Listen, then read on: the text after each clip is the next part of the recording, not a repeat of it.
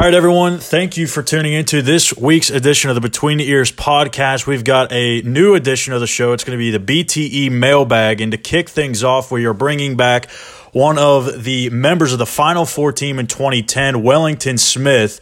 Wellington, welcome to the show, man. Actually, welcome back. You came with us onto the show a couple of years ago. Welcome back, and just let everyone know what you're up to nowadays.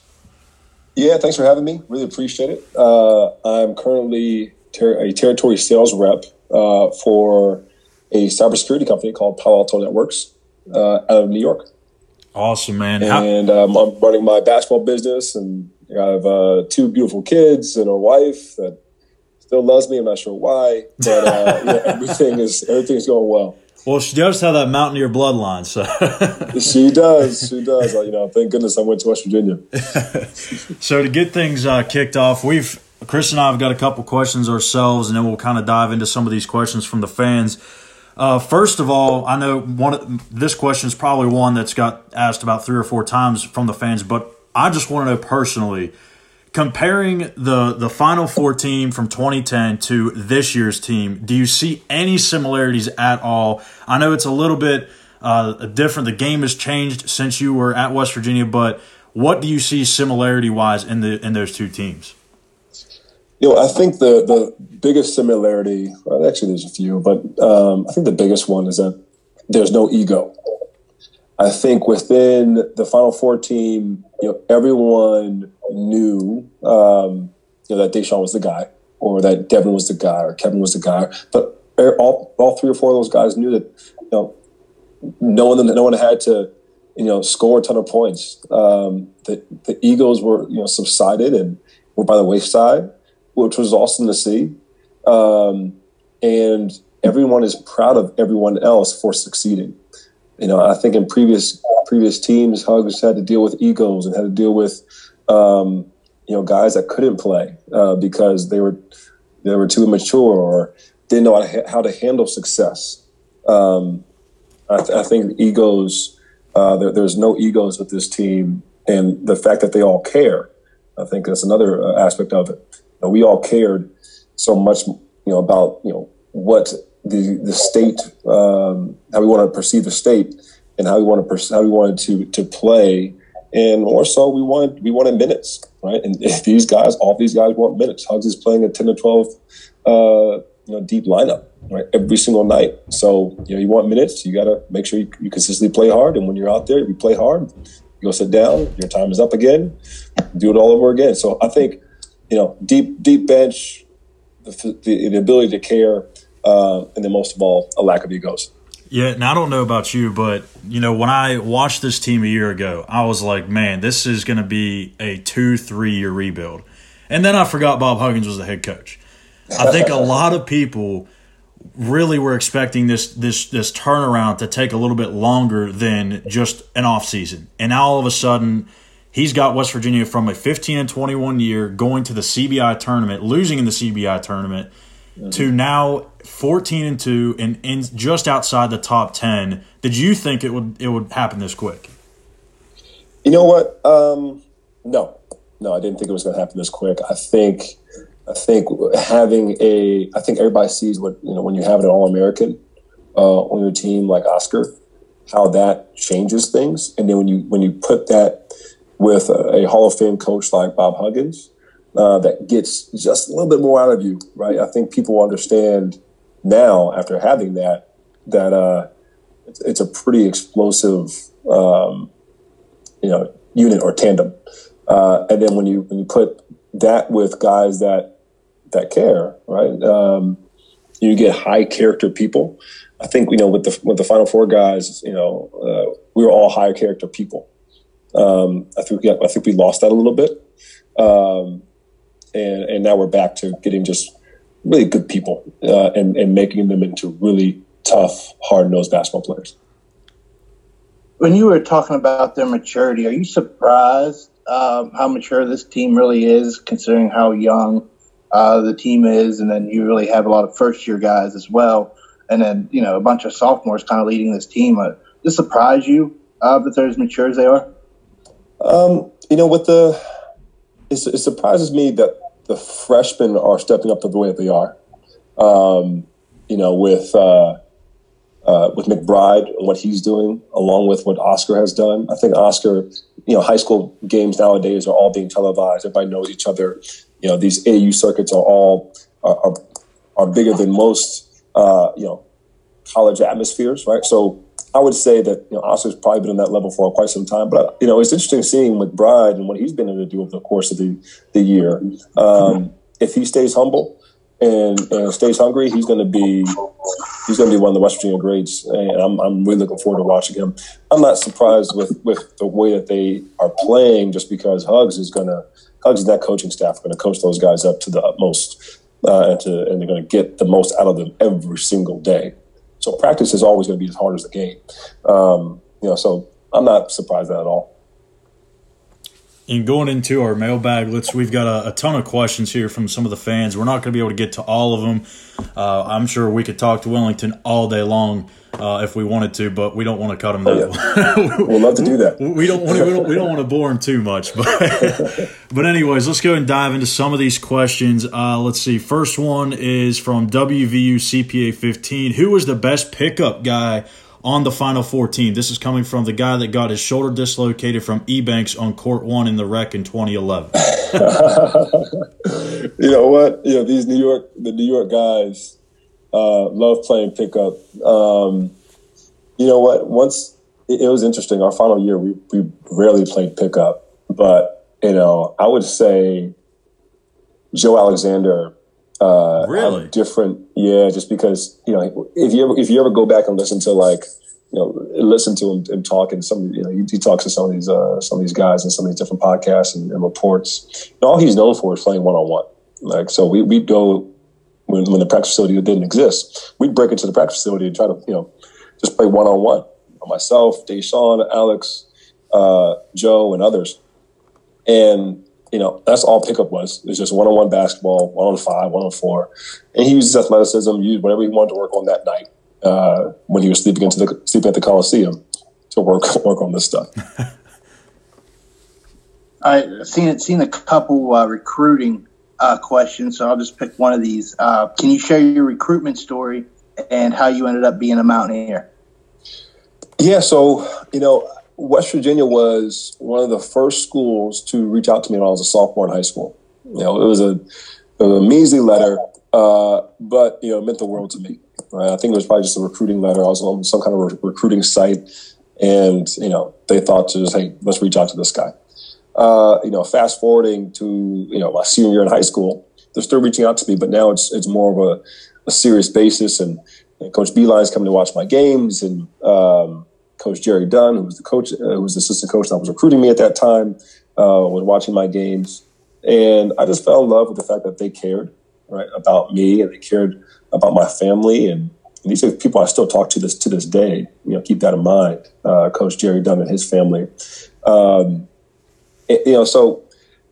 when I went to go visit the school, I fell in love with the football atmosphere, the team, the facilities, which I thought were amazing at the time. Now it's insane. I just fell in love with the school. I fell in love with Coach Beilein and what he wanted to do with our team.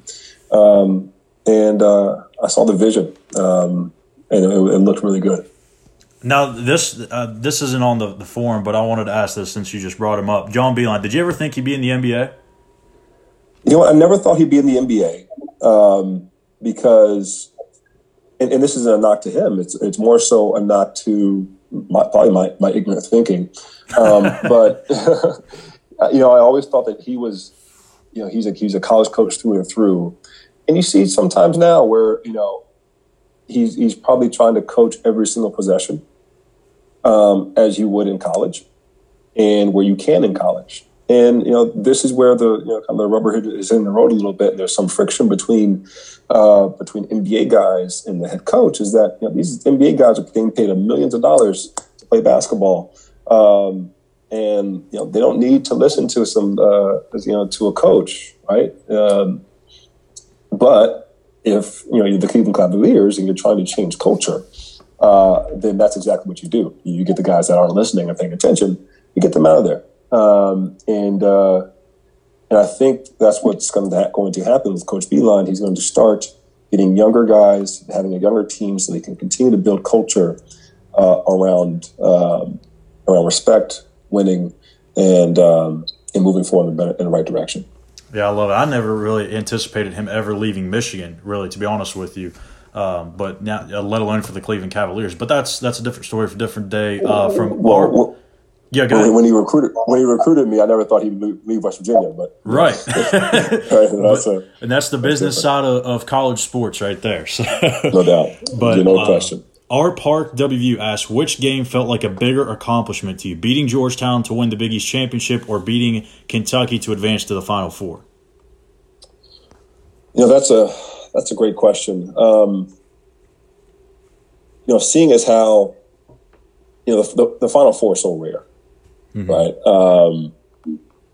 Thank goodness it happened. Both of those things happened in the same year. But beating Kentucky to go to the Final Four was obviously a dream come true. Winning a championship would have been dream fulfilled. I think once you got to to answer your question, not to go on a tangent, I would say beating Kentucky to go to the Final Four was a more prominent win. Got one for you, kind of coincide with one of the ones I had. With you guys, that Final Four run, you play a lot of man, 1-3-1 zone.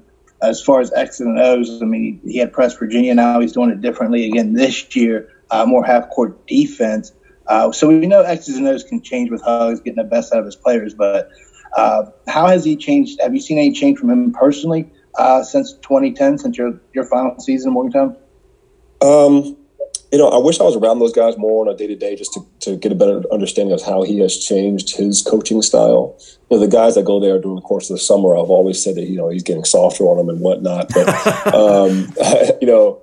I know that when I was there, I had to gain 25, 30 pounds in order to play, right? In order to play my position as, the center on the basketball floor. And that started in the weight room, right? So I would say that, the mentality in the weight room might have changed, but I'm not entirely sure. These guys are big. They're strong. They have a sense of rebounding. I think Hugs is just going back to what he knows. I think, Hugs is obviously a great coach. I say that every coach probably stole something from somebody. The Press Virginia was probably taken from, 40 Minutes of Hell with Mike Anderson. And then, before that was probably taken from Shaka Smart, right? So these coaches are doing a great job of adapting to what they know and what will win basketball games into their personnel. And so, if you have 2 or 3 big ox that can just rebound the ball and go get it, why not go do that, right? And just keeping your same defensive principles. I think coach is just doing a great job of adapting to the personnel that he has, and he's doing a really good job of that. Braden 1991 asks, how far do you think they can go, not only in just the Big 12 Conference, but in March Madness, and what advice could you give to them as they advance throughout this season? I think defense will always have a place in the game. I think they obviously do an amazing job on the boards of playing defense. Where I see a little bit of might have some hiccups is scoring the ball and is having a guy that can go get a basket for you. It seems like that's going to be McBride over the course over the next few years, but he's only a freshman right now, and to put a lot of that stuff on a freshman's shoulders might be difficult.